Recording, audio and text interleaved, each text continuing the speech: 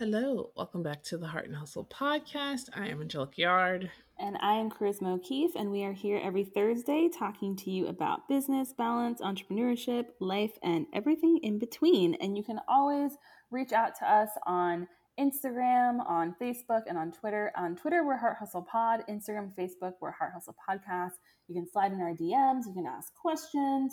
A lot of times we will ask for listener questions on here, so be sure to send those questions our way. Let us know, just what you want to know about business or any questions you have, even if it's like something very specific. We always have different types of people here on the podcast. We've had lawyers on, we've had accountants on, we've had toy makers on.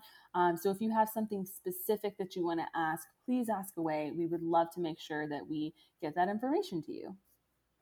Yeah, you said every Thursday, every-ish. Every-ish. Every-ish. Mostly every Thursday, though. For the most part. We're trying. We're human beings. We have not taken a break. So this year, which most people during the summer are pretty much on hiatus from recording. So the fact that we show up is, you're welcome. Yes, you're welcome. We do not plan to stop this summer. We plan to continue recording. And with some good guests this summer, too, which is great. It's fantastic. The world is, as always, promptly on fire, as it has been since the beginning of this podcast, but specifically it really has, because we've been recording for about 5 years. And so I think 5 years ago it was not so bad, but it was the beginning bad, of terrible because it was the election year. It was 2016. Yeah, it's getting so it got worse bad. and worse and worse. So yeah, it's a lot this past year. It's kind of nonstop. And I think that I don't know, just every group of people is kind of going through something right now. The Delta variant is still doing its thing. A lot of people aren't vaccinated. I was just looking at the numbers here as we were chatting, and a lot of places where you'd think that there'd be a lot of vaccinated people, like Williamsburg, New York. There's not actually a lot of vaccinated people. It's 23% of people. And the Delta variant killed 8 people in, I don't know if it was Orlando or Orange County specifically the other day. But yeah, 8 people in Florida definitely died from the Delta variant the other day. People are dying from the Delta variant in different states and different areas. So yeah, it's definitely, still obviously concerned about the pandemic and just everything going on. But, it's therapy. Therapy's great. Yeah, I'm so thankful for therapy. Get a therapist. They're fun people. I will say, yeah, we are still, in case anyone's wondering, we're still wearing masks and trying to be outside and not be inside. That's not going to change because you people keep coming here and I have no choice but to stay in my home. I'm going to say that until the summer is over. I'm you people keep coming here to visit. And so therefore if you can get out every day and get out and enjoy a little bit of sunshine, not too much, because obviously you don't want to overheat. And it's hotter today here in DC than it is in Orlando. And I'm like, what the heck is this? I checked the weather for both places and I was like, how is this fair? We're 10 degrees hotter than y'all. Yeah. I mean, Portland was hotter than both places for a week. Yeah. So yeah, there's a lot of heat waves and stuff going on. So just, make sure that y'all are staying hydrated as much as you can. Don't forget to drink in the evening. I think a lot of people just drink when they're hot, especially water. They're I'm going to drink water, have fruit when I'm actively hot. But the trick is doing it before you actually get hot. So in the evening, especially if you know you're going to go hiking or just be out and about, please have water in the evenings too, and just continue hydrating throughout the day. Because we want you to be safe. And yeah, these temperatures are getting high and scary. But at the same time, I do think if you can get outside every day safely, it is so great for your mental health. And, try to meet with people outside. We don't just have to all go inside. There's still a Delta variant. Please be careful. Wear your mask if you're inside. I will talk to people outside without having to be you don't have to be in each other's nostril hairs. Yeah. To have conversation. I don't, when I say that I'm inside, I mean, I still talk to human beings. That just doesn't mean I'm all in their house taking my shoes off and we're all having our kids walking around with no mask. I've heard that people that are going out and about, say to whether it be the movies or theme parks or, just anywhere where you'd be waiting in a line or grocery stores even, a lot of people are saying that people now are back to just not understanding personal space and even worse than before. And I truly don't understand that, because of all the things, there's been a lot of terrible things to come out of the pandemic, but having personal space is not one of them. Like, I still think that why would you not want to just like have a little space between you and the person next to you? Like, there's no reason to be like all up If on you're a them. therapist, come talk to us about that choice that people Yeah, make. I would it's love very to know the perplexing to thinking me. behind it. So I guess a lot of people are saying that, they'll be like in line at the grocery store or Oh whatever, yeah, and no, I just will somebody tell will you, it's be true. It's a true right thing. It's up real. on them. It's a real thing. They Um, still have the stickers on the ground, and people don't care. And I do. So please and I'm don't like, to stand me, even next to without the me. stickers, I'm just like, why would you want to be so close to someone ever? Like, outside of, COVID existing or anything else like that, it's just like, if you don't know somebody, like, wouldn't you want just like a little bit of space between you and that person? I'm like, what are you gonna do if somebody crop dusts you, dude? Yes, You're not wearing a mask, so exactly. you can smell it. So what are we doing? Like, it's just a little like too close for comfort, and it's strange. Luckily here, so our Trader Joe's has like 6 like checkout lines, and they like, you'll wait in like a big overall line that they like are still spacing out, and then they'll send you to like the little individual line. So like, that's been pretty easy. And then the Harris Teeter, they have like 4 like checkout on your own lines, and they are never like busy. Everybody always just goes to like the regular line. So I would just go to the checkout, like, what do they Yeah, call it? self What do they call it? checkout. Self. Thank you. I was like, check out on your own line. Like, why did they find the longest way to say that? Oh yeah, I'm heading to the checkout on your own line. But yeah, I go through that, and it's just easy in and out, and there's like nobody around. But yeah, I'm interested to see how things are. I'm just trying to like avoid crowds. I did go to New York City last weekend, and I was in Brooklyn. Nobody's wearing their mask. I didn't even see people like with masks outside of like me and my family.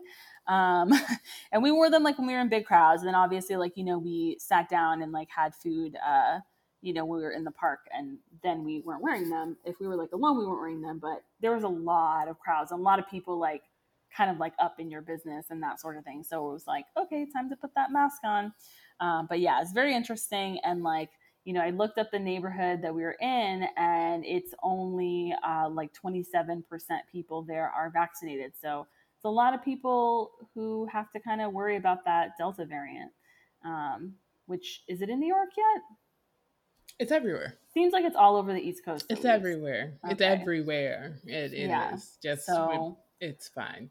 just be careful, people. We want you to be okay. You're in charge of your own self. So I will see you when it's safe. Most of you. Should be a long time.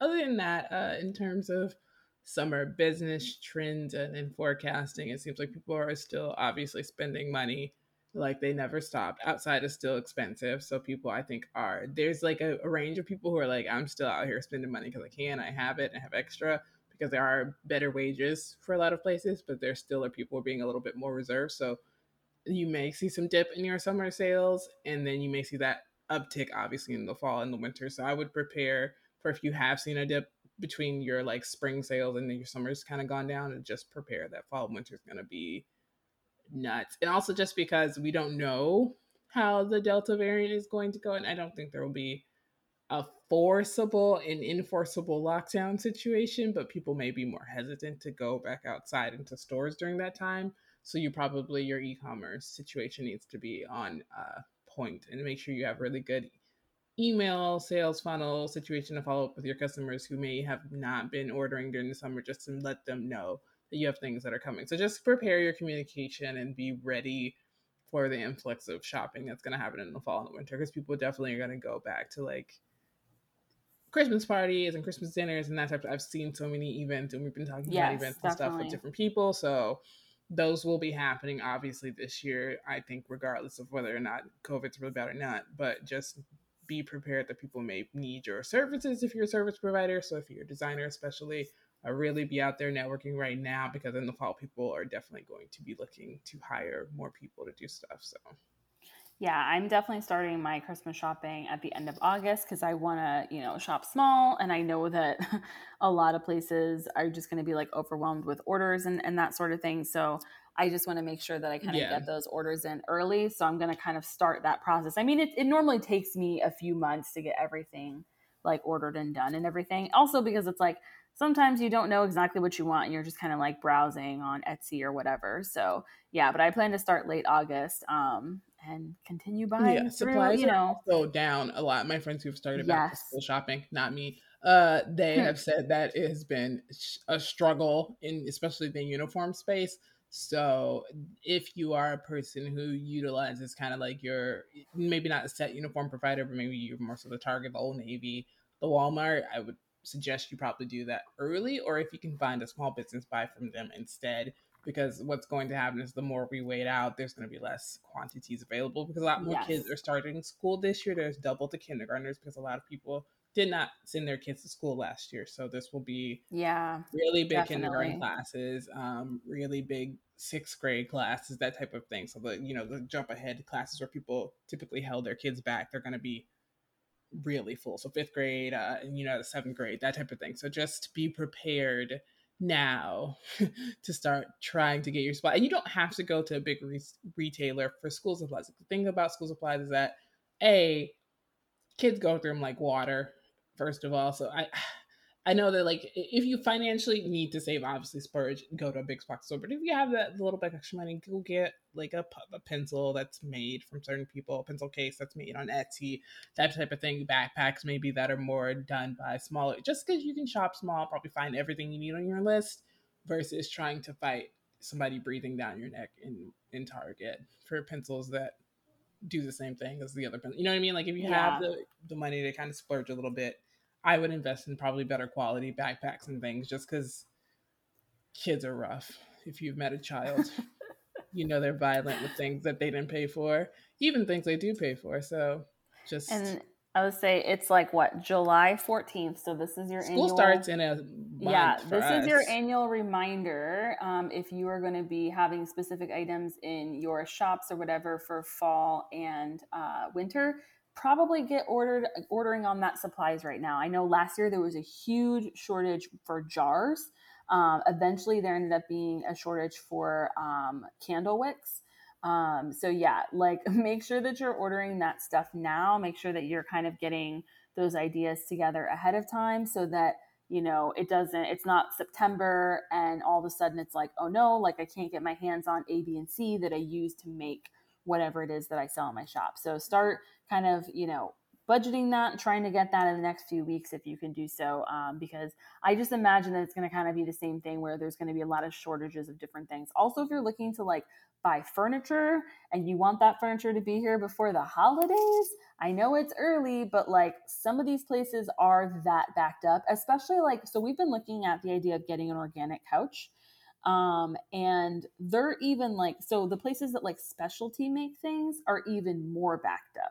And this isn't like, this isn't like the fanciest, like it's maybe like a few $100s more than a couch at Rooms to Go. Like it's not crazy fancy or anything. Like the one I'm looking at is like 1900. So it's not like ridiculously priced. It's not a super, super fancy place, but they do custom order things.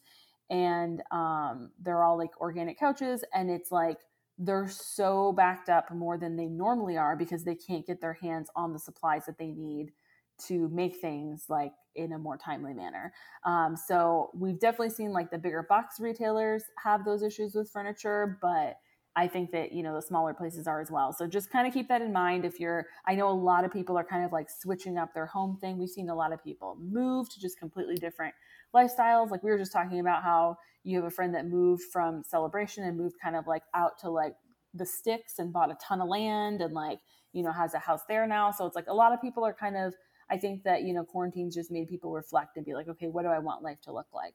So if you've made a change and are looking to furnish your place and you want it furnished by the holidays, please get those orders in like in the next few months because it is taking, up to like 4 or 5 months for some places to get furniture back to people. So Well, other than that, we have an amazing guest who is really knowledgeable in her area, and so definitely listen to the end because she gives you some really information on something that she is doing that you should buy ASAP because it will be super helpful, especially as we talk about these fall changes, just getting your stuff together to be able to get into the fall and the winter and not drown in the busyness of the season. So, and something affordable, which is affordable. Great. We Yes. always try to give you things that are affordable. So definitely check it out. Let us know what you think. As always, you can leave a rating and review on Apple Podcasts. You can always follow us on Instagram at Heart Hustle Podcast and on Twitter, Heart Hustle Pod, and use the hashtag Boss So Hard so we can know what you are up to during this hot time. Hopefully, if you're outside and you're around people, share us pictures of you wearing masks. I'd appreciate it. All right, guys, we will see you next week. Bye.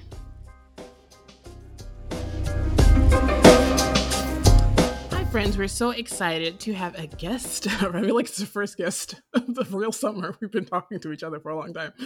Nikki Nash here, who is an author, speaker, entrepreneur, a true crime enthusiast, I learned 5 seconds ago. So, Nikki, for our listeners who are not familiar with you and what you do, tell us a little bit about yourself. Oh my goodness. Well, first, for having me on the show. This is so much fun. And yeah, I love it. And quick, I guess, rundown on who the heck I am. I am a former corporate marketer. I started my career in publishing, actually, at InStyle Magazine and then Travel and Leisure, and then did a stint in advertising for a couple of years and ultimately migrated over to like what we called the client side. And I, interned at Coca-Cola when I was between my first and second year of getting my MBA. And then I ultimately went to Intel because I wanted to do more digital marketing and content marketing. And my background before that had been in what we call traditional marketing, like advertising and print and all the things that were on trend for radically changing or dying, essentially. And after about 3 years at Intel, I found out that ovarian cancer ran in my family. And I was like, you know what? I don't want to spend my life in a cubicle. And I found out I don't have the gene or the genetic marker, and neither does my sister, but my mom and her sister did, and it definitely ran in the family. So I quit my job kind of without a real plan. I was like, I'm going to be an entrepreneur. It's something I'd always wanted to do. I was living on the West Coast. I moved out east, and I legit was like, I don't know how I'm going to replace my salary. And I kind of freaked out and took a head of marketing job in Boston at a tech startup because I said to myself, oh, obviously, if I work for a startup, I will learn how to start up a business. And what I learned is that starting up a business is hard and you just kind of figure it out and nobody really knows what they're doing. So why, unless they've done it already before. So why am I delaying the inevitable? And so about 5.5 years ago, I started a business where I help women essentially build their businesses. But my area of expertise and zone of genius is really around using marketing to build relationships with prospective clients and customers. And then in order to effectively market, we kind of get into like business stuff because I'm like, I need to know what your goals are and you got to have some cash flow and all this other stuff. So I've created a podcast and a book and a company that's essentially goes around the brand Market Your Genius. And it's all about how can you turn your experiences and expertise into a profitable business? How do you market that magic, that genius, which is you? And I help people build essentially personal brand businesses. Well, that's fun. Very impressive. Like your LinkedIn is awesome, by the way. I'm like, this is a very great LinkedIn. Yeah, I really love that you saw that like, okay, life is short. Like, let me not spend time doing what I don't want to be doing. Let me just go after it. And I love that you had the idea to like work for another startup because I don't think a lot of people like have that thought, but that's such a really good idea. And yes, of course, like every business is different.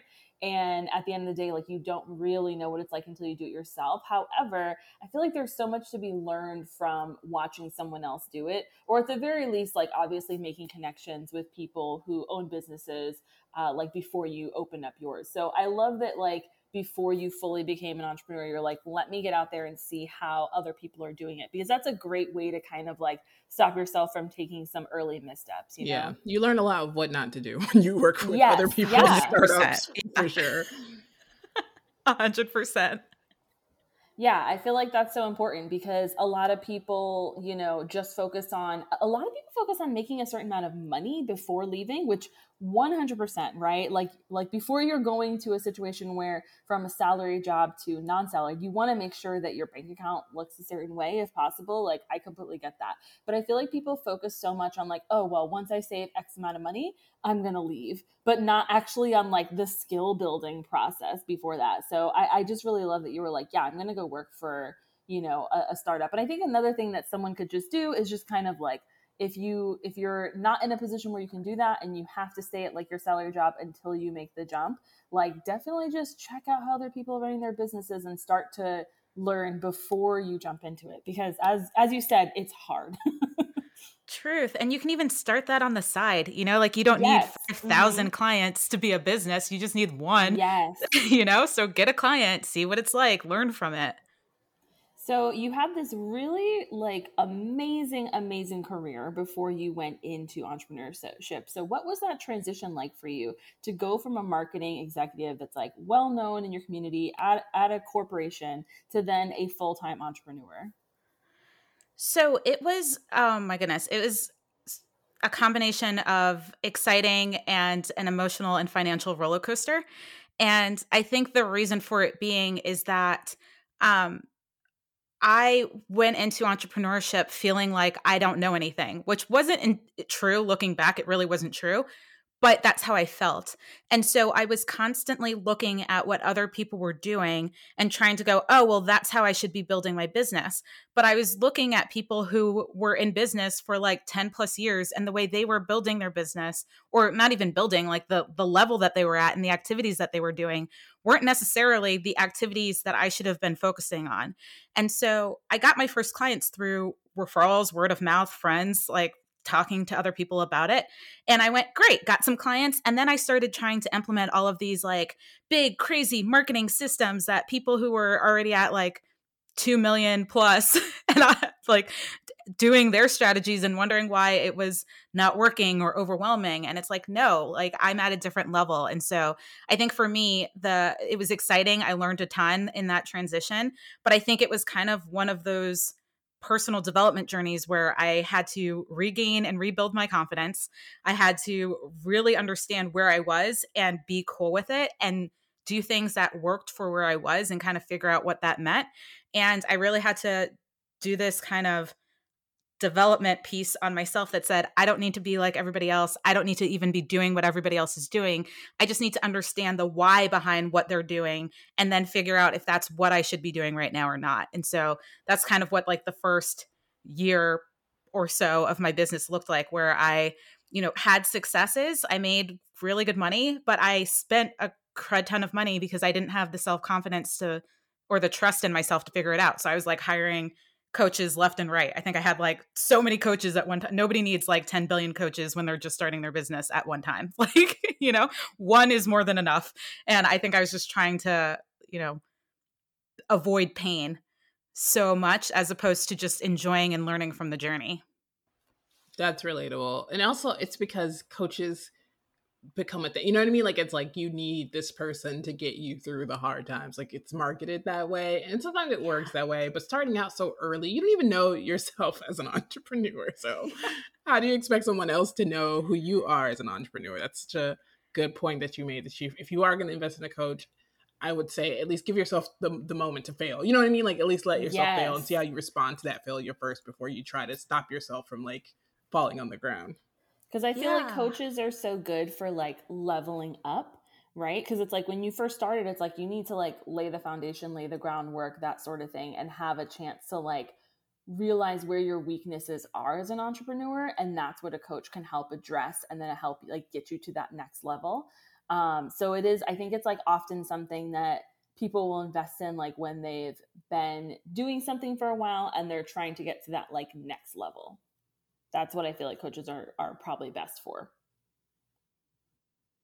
When I first started, I was in such an interesting place of not knowing what I should be doing. And so on top of like hiring coaches left and right. I was signing up for like too many classes, and people really just you need like one game plan and one strategy. And to do that over and over again, then figure out what's working, what's not working, where you're stuck. And then you can start hiring people to help you because you know what your problems are. But I didn't give myself, to your point earlier, like permission.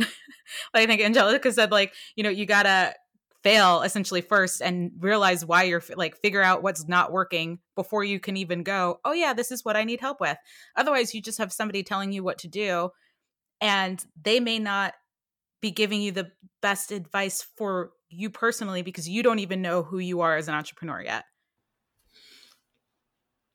So I feel like we're in the age of a brand as a person. I don't even think this is just an entrepreneur thing. I think I talk a lot about how employers have to be aware that millennials are a brand, and when they choose to be employed by their company, they need to respect the brand that the millennial has already built before. You know what I mean? I have a rant about that. But entrepreneurs, for sure, have to create content to build their brand, to build their audience. And I think that's just a thing with existing as a professional, working professional.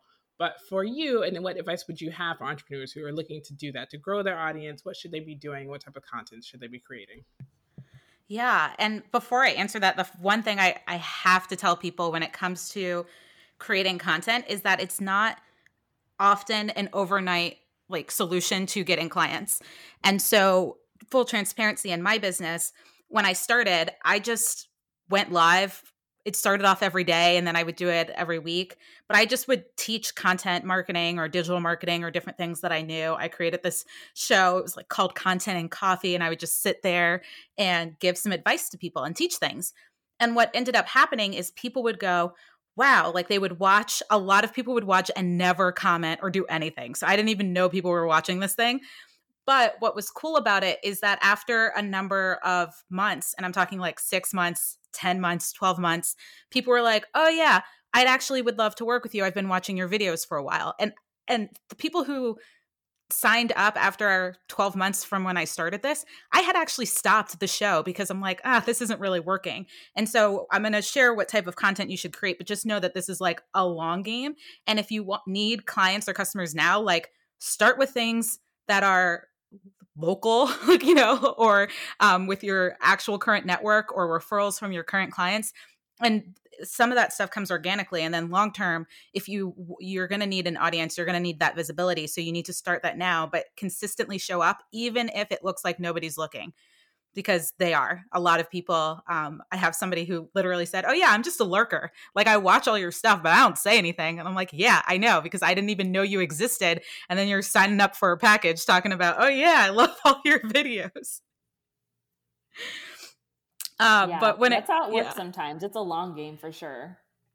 Absolutely. Absolutely. But when it comes to content that you should be creating, the one piece that I really believe everybody could benefit from is what I call a weekly show, which is, it could literally be a weekly show, or it could be just, as far as you're concerned, it's your weekly show where you show up same time, same channel every week with content. And when you do that, and what's cool about the weekly show is that you can make it daily, you can make it weekly. If you're just getting started, maybe it's bi-weekly and you graduate to weekly. But when you consistently show up and give something that's longer form, it could be 10 minutes, it could be 30 minutes, it could be an hour, like you choose. But when you're showing up and you're just adding value, and then at the end, you can do things like, hey, if you got a lot of value out of this video, and you would like support on this specific topic, sign up for a call with me, or share this video with a friend if you know somebody who would get a lot of value out of it. Or if you have a book or something, like if you got value out of this, if you want more content like this, go buy my book. And so you're doing things to just build that relationship with someone and consistently show up so that they know who you are, and you're building that trust over time. And then what's cool is when you have that weekly show, you can then turn that into micro content. You can pull out blog posts from it, transcribe it and edit it up a little bit if it's a video, or you can grab clips of a video, or if it's a podcast, you can grab clips of it, and you socialize that all over the place. And I think so often people are stressing out about, oh my goodness, there are all these platforms and I need to create all this content. and somebody who I actually just watch a lot and admire from a content production perspective is Gary Vee, because he literally just has, I'm convinced, I don't know this for a fact, but I'm convinced he just has somebody record things that he does. And he could literally just be sitting there. There's a video I watched. He was in a taxi in New York and somebody was just recording him talking. And I guess they asked him a question and he just started talking and they recorded it and put that stuff online. And it's not trying so hard to look perfect or for it to be pretty. It's like, hey, I'm just going to consistently give you a little tidbit of information that's super valuable. And people go, wow, that's the person who I know will know the answer, or who I know will be able to help me figure out what's going on in my life, with my health, with my relationship, with my business, whatever it is you help people with. So you really need that consistent show that could be long form, and then you chop it up. Or if you can't do a long form that you record all the time, I batch that stuff. Like I sit down and I just have a day and I just hit record and I just go, let me answer this question that I know somebody's going to have. Let me talk about this topic. And I just record it all, and then it can be edited by someone else. So I definitely recommend a weekly show and then chopping that stuff up into micro content, and you post it on a platform consistently, and you show up and people will connect and engage with you. Yeah, there's like a running joke that there's a poor intern or someone who like lives with him. You know what I mean? Like, like Gary Vee's person who like goes to bed with him and like wakes up and like is attached, like has a water pack on his back because he has to like go all these things.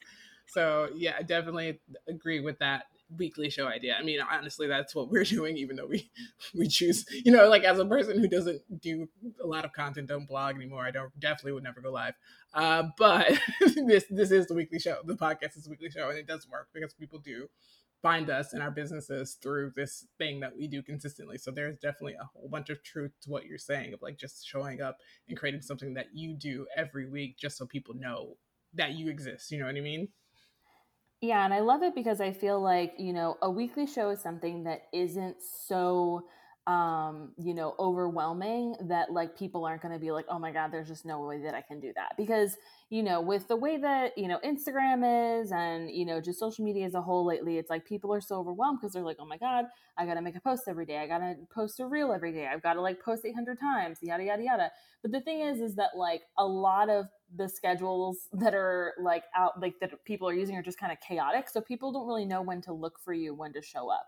But if you let people know like, hey, I'm going to be here every Friday at this time, and you actually do that, you actually show up, then it's like, okay, people know like if they want to see you to show up at that time. And I really feel like for me personally, like there's definitely a lot of creators and bloggers and such that I follow that do have that sort of thing where it's like, I know they're going to go live at a certain time, or I know that they're going to post, like every whatever day they post, and they post like a kind of a consistent sort of type of content at the same time. And so I'll go and look out for those things because I want to see them. So yeah, I think that helps so much, like not only just in just keeping you like making regular content, like keeping you on that schedule, but also just letting your followers know like, hey, this is when and where to find me, because we're all just like out there on the internet, like talking to the abyss to an extent, you know what I mean? So it's good to let people know where you're going to be. Just like if you were trying to meet up with people in person and share information and share your expertise with them, you would let people know where you were going to be. You wouldn't just like show up to a random coffee shop, stand up and start, speaking. So it's kind of that same thing. You kind of want to give people like a date, a place, and a time. So I super love that a lot. So now we know, okay, a good type of way to make the content. What are the benefits of content marketing for entrepreneurs? I think there are so many benefits of content marketing. And I think for a lot of people, folks think, oh, okay, the benefit is that I'm being visible and people see me and I'm, getting that sort of exposure. But one of the things that I love telling people about content marketing and some of the benefits of it that people don't realize is that when you consistently show up and you're doing a weekly show and you're adding value to people on a consistent basis, when it comes down for you to create, whether, especially if you're in the business of selling your services, or even something like a physical product that ends up being a book or something, like you have all of that content figured out.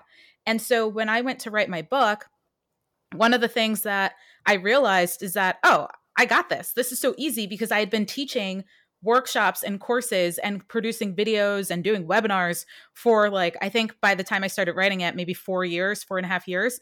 And so actually longer, because I forgot my side hustle when I worked at the tech startup was I teach digital marketing classes to entrepreneurs. And it was just fun for me. I didn't even realize it was a side hustle, really. And then, or that it would lead into my business. But I taught things so often and I created content so often that when I needed to create a book or when I needed to create an online course or when I needed to create something that would help somebody walk through steps, I knew exactly what I wanted to teach and how to teach it because I put out content consistently and I saw what questions people had, what content people liked.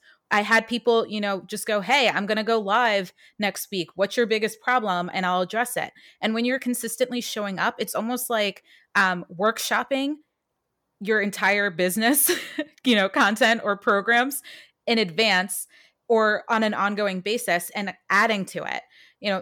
It's when I'm writing or creating content that some of my best ideas come from because somebody asks a question and I'm like, how can I teach this in a way that's really easy for this person to understand? And that's how I came up with, I have this method, it's called Just Like Dating.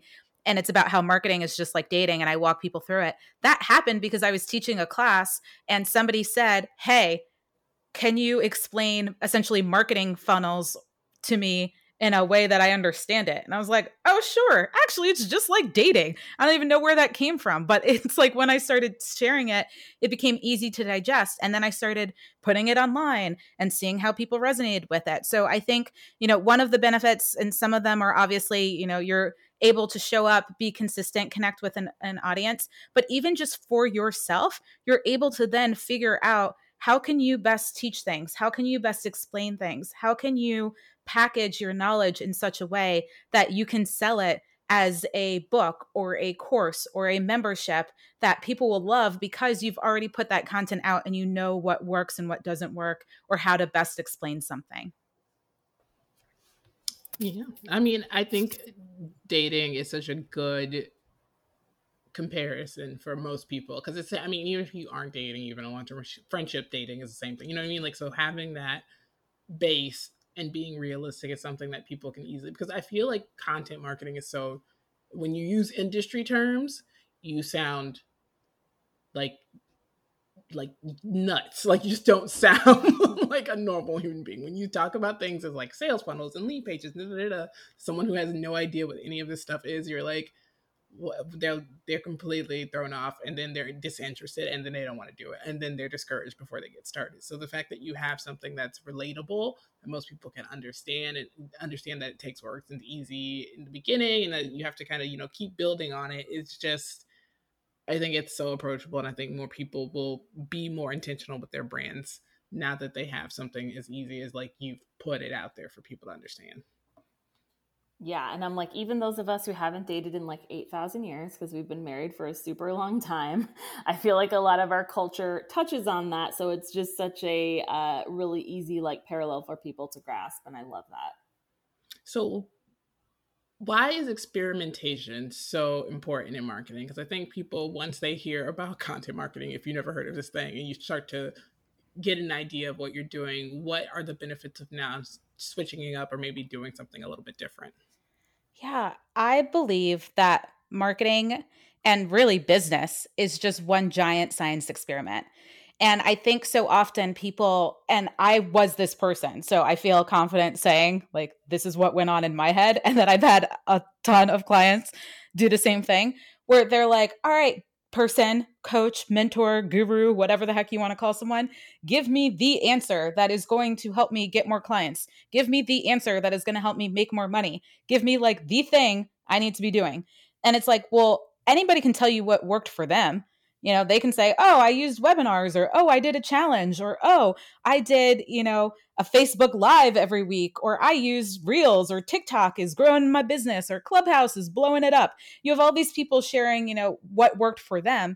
But in order for you to know what's going to work for you, or even if somebody else's high level strategy or even tactic is going to work for you, is you have to do it and do it over and over and over again to see if it's working and make tweaks and adjustments along the way.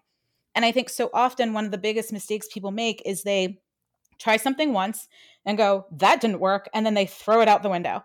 And then they look at the next thing. Or maybe it worked, but not as well as they wanted it to. And they're going, oh, but somebody else said I can do this faster and easier and better. So I'm going to go do their method now. And keep in mind, again, I was this person. And so what I tell people is that you have to treat your business and especially your marketing like a mad scientist. And I created an acronym. It's MAD, is MAAD. And it's essentially you have to make a plan. You have to activate the plan, like do the plan. Then you have to adjust the plan based off of the analytics. So you actually have to look at the results of what you just did. And then you have to adjust it, make it better, make something a little bit different, and then you have to do it again. So it's make a plan, activate the plan, adjust the plan, and do it again. And that cycle over and over and over again is how you get more clients on a consistent basis. It's how your business grows. And it's honestly how you create systems and structures where you don't have to do things with the same level of effort each time. You're not starting over again. You're not figuring out, oh, which email should I send? Or, oh, what time of day should I do this? Because you've done it so many times, you know what works. And so when you do something over and over and over again, and you treat it truly like how a scientist would do an experiment, you'd get results. It's not like the light bulb happened with one experiment. It's like, I tried to make a light bulb once and it didn't work. So I just gave up and, there's just not going to be light. It's cool. We'll be fine. We've got the sun. Like, that's not what happened. There were thousands of experiments, even thousands of experiments just on like a little piece of the light bulb, right? So you really, when you can go at your business or at marketing saying, wow, I need to come up with a plan that I really believe I can commit to for the next year. Like, if all I'm going to do, I'm making this up, but if all I'm going to do is launch a podcast to get clients, I need to go all in on this podcast and figure out what's going to work to get me from podcast to clients over and over and over again for the next 12 months and tweak and make adjustments along the way. Because when people try to do too many things, their systems and their, just brain is fragmented, like they can't devote enough energy and effort to something to figure out if it works. So I'm like, get your metaphorical goggles on, run an experiment and do it over and over again and have a whole lot of fun doing it.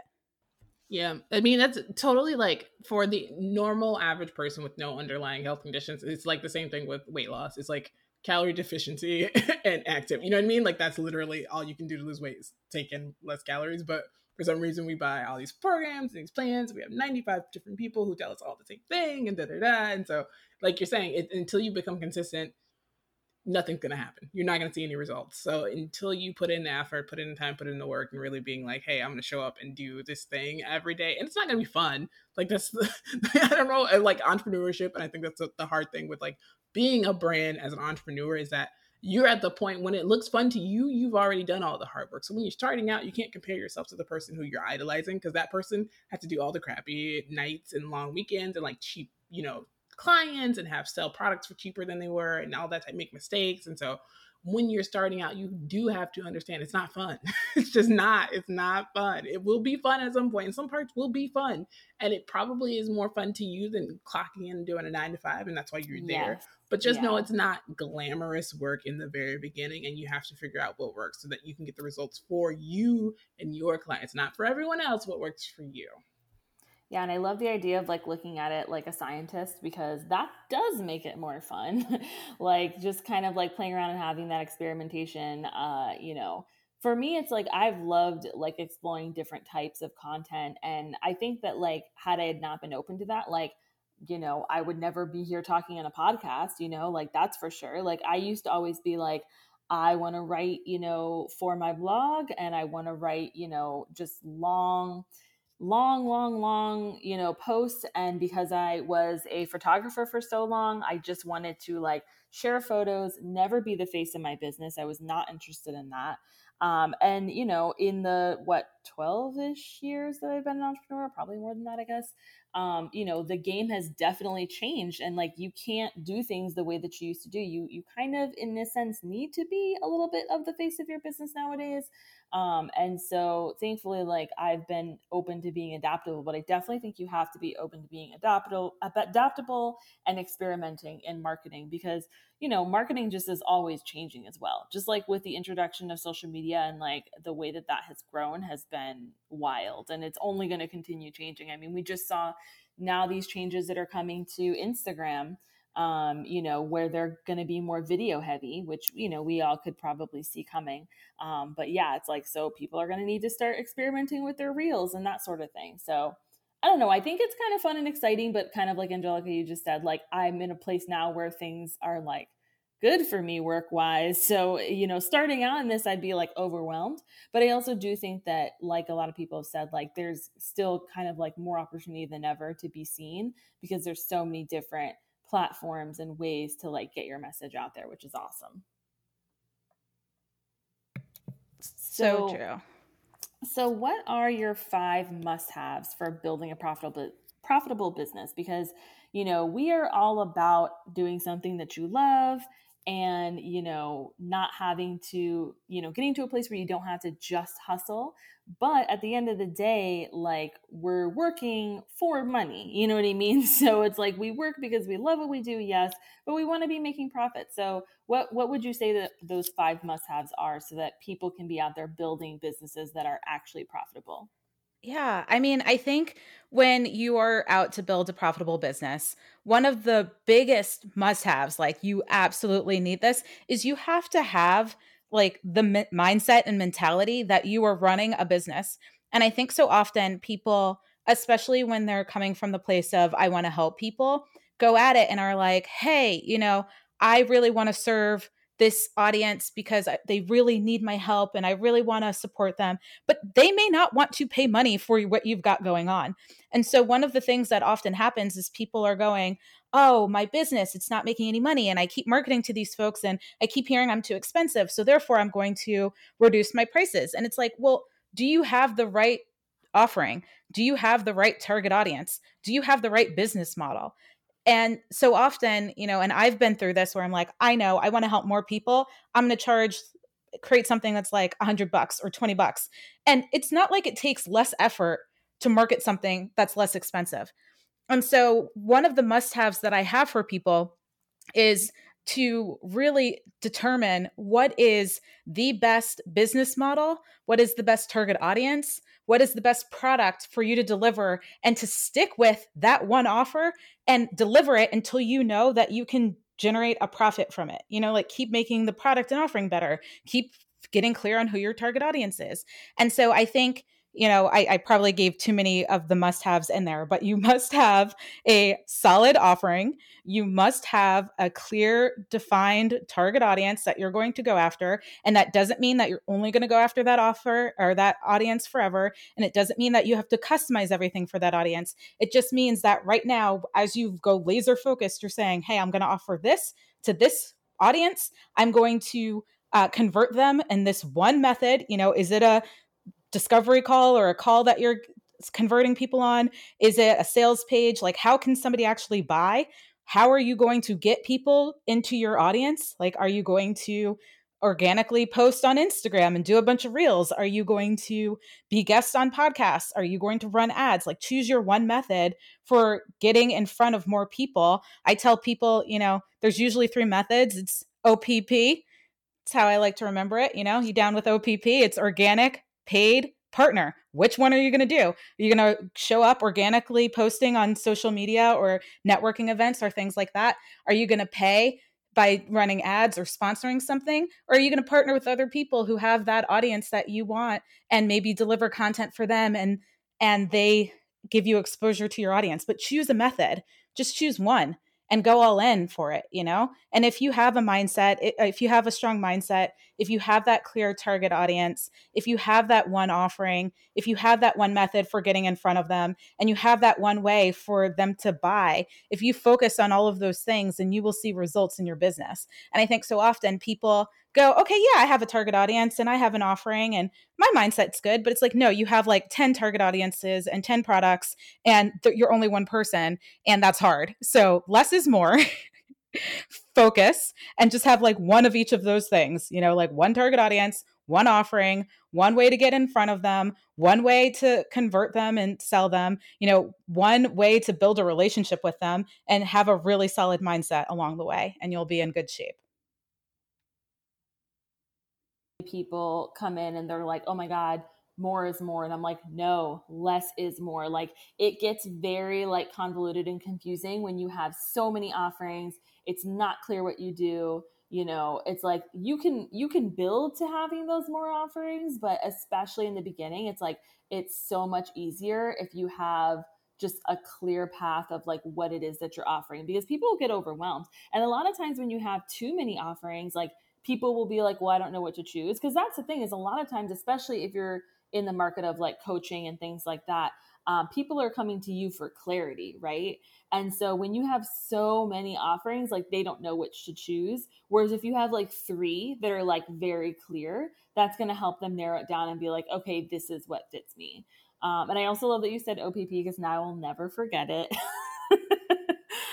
Literally, I was just thinking the other day, I was like, they really just made this song in the 90s and just sang this, and everybody was singing it. And yeah, that's wild. Oh my goodness, so true. Ridiculous. I told my husband the other day, I was like, yeah, y'all were really just out here like singing this. And he's like, yeah, like I was in like, I don't know, I was in like elementary school, I think. And I remember like my mom would play it on the radio because 102 Jams played it. I was like, there's no way she knew what that meant. And I was just like, I cannot. There are so many songs where I look back and I was singing in middle school and I'm like, who let me listen to this? Like, do I even know? Like Genuine and all this other stuff. I was like, did I know what he meant in the song Pony? Obviously not. Not at all. I was like, why was I singing that? I thought that he was riding a pony. I really did. Because my cousin used to listen Sebastian to it. Sebastian from Parks and Recreation. Yes, yes. My cousin used to listen to it all the time. And I was like, oh, the pony song about the pony. And then I thought that the music, like the sound was a frog. So it's just like, this is just like an animal song. Charisma, like there's a frog, there's a pony. And me and my cousins to this day still call it the frog song. Because we would ask me and my cousin that are same age would ask her older sister, my cousin, we would be like, put on the frog song. And she's like, guys, please leave my room. Like, I'm a teenager. Like, you guys are the worst. So yeah. The levels of problematic in this story, just unprecedented. Moving on. You're like, and moving along. I am literally like the Sandman trying to shoe up all Christmas nonsense today. I love it. What are 3 tools, Nikki, that you use daily to run your business more effectively? Oh my goodness. Did you say free tools or 3 tools? Because I was still laughing about the frog song. It's the frog song has ruined my podcast. Just 3. Oh my goodness. Tools. Not necessarily free. They don't have to be free. 3 tools that I use to run my business, and I'm probably going to change them based off of what we talked about today. But some of my favorite, one, I can't live without Calendly because I am terrible at scheduling. And so I have basically like a pro account, and I'm like, hey guys, this is when you can book me. And then it sends out all of the sequence of emails or anything anybody needs to do, because otherwise I can't. I also can't run my business without Loom, because I use Loom, and sometimes I use one's called like, what is it? Like BombBomb. And I can't remember the other one right now, but it's essentially, I hate writing emails. So I record videos and send them to people. So when somebody emails me, I usually send them a video back, because I think too much with emails where I could just talk it out, but who wants to get on the phone nowadays? So I do that. And in that kind of line, I love Voxer, or any way in which I can leave a voice memo for similar reasons. I don't like writing out messages. I just voice memo people. So those are 3 that I love. There's a lot of type of jobs where people kind of need you to like explain things in that way, like where video would be helpful. Like I know people who will record videos for their clients, like for frequently asked questions and things like that, and just have them like ready to go, especially if like people that sell like layouts and things like that you have to install and they're like, I don't know how to install that. And so you just kind of have to answer that same question again. So they'll just like record a video. So I love the idea of kind of doing that as well, like when you're answering, emails and stuff, especially with what you do, because speaking to you and like hearing you is like, it's so motivational, you know what I mean? So I really love that you take the time to do that, because you can essentially like connect in a way that you can't when you're writing. You know what I mean? It's just different. I love writing. I'm like, there's no way I'm going to video back people. So y'all don't expect to email me and see a video back, because that would mean that I'd have to do my hair, and I'm not going to do that. But I love that idea. I feel like that for specific businesses, that's just like a game changer. I like that. Yeah. And what's so funny about it is that I love writing long form content. It's like really long form content. Like I loved writing the book, but you asked me to write a short email and I'm like, oh, this is torture. Yeah. And so sometimes I send a video or a voice memo back on like the simplest things. I'm like, here are the days that I'm available. What works for you? And people think or feel so like I'm personable because of it, but it's really, you're more likely to get an answer from me if I send you a video back, in all honesty. I love that though. And I love that, like, that works better for you and you're doing it, because that's, again, kind of like we were talking about. I mean, it's different because it's not necessarily exactly marketing, but it's the experimentation of like making your business work in a way that works for you. Like this is not 20, 30 years ago. You don't have to answer everything with just an email if you don't want to. So there's just so many options for no matter like what sort of situation you like, you can just kind of create what you want because it's your business. I love that. All right. So tell our listeners where they can follow you to learn more about what you do, and let us know like any upcoming offerings or anything like that our listeners should be looking out for. Cool. Sounds good. So probably the best way to connect with me and hear from me on a regular basis is, since we're on a podcast, I'm always like, the name of my podcast is Market Your Genius, and you can check it out there. And let's see, offerings coming up. I have a book, depending on when you guys are listening. Book comes out August 24th of 2021. It's called Market Your Genius. If you can't tell, that is a common brand theme here we've got going on. But it's literally, how do you package your genius in such a way that people want to buy it? How do you promote it so that they keep, you essentially warm people up to buy it? And then how do you deliver it in such a way that the folks who buy from you not only tell everybody and their mother about you, but they keep buying from you and become clients for life? So I am so proud of this book. It has so many, like, if you're a 90s kid or were alive in the 90s, I have a lot of musical references like OPP and television show references to tell stories that make a point. So I find it an entertaining read, even though it's a marketing book. And yeah, that would be kind of the best place to go. And I have, depending on when you buy the book, sweet offers and bonuses. So if you buy it on or before August 23rd, there's a set of sweet bonuses. And if you buy it afterwards, there's a companion course that you'll still get with it, and still some sweet bonuses. So that's where I would send people. And people can go to marketyourgeniusbook.com to pre-order it, because you guys are going to be hearing this in July. So I think we've talked about here on the podcast how important it is and how helpful it is to pre-order books from people. So marketyourgeniusbook.com, go there, pre-order it today, and read it. I'm going to read it, and then we can see how you guys like it. We'll definitely. Are you going to do a playlist? Because if you do a book launch playlist on Spotify, I would be down to clown. Listen to it. Yeah, no, it's legit. So the companion course, essentially what it is it's like, it's on its own. It doesn't really make sense. It just goes with the book, and it has things like a playlist. I have something that I call the inner soundtrack remix, because I find my limiting beliefs like a continuous loop of negative thoughts, kind of like getting a bad song stuck in your head. So I'm like, create a playlist. And so I have a playlist of music that's like designed for me, like it helps me, but other people may get some joy out of it, to kind of like pump you up, get you excited, listen to it before sales calls or before you have to do something that you're afraid to do or something like that. And it kind of puts you in a good mood. So there's definitely a playlist and you guys should definitely listen to it. Yay. Give me suggestions too. I'll add to it. Yeah.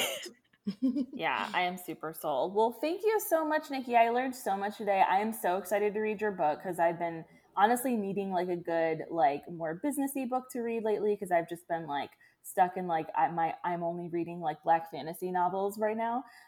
So I'm really excited to, you know, pick that up. Definitely excited to read Spotify. I actually just ordered my book right now as we were talking. So yeah, I can't wait. I can't wait for our listeners to read it and for us to, you know, hopefully talk about it maybe later this year on the podcast again. That would be magic.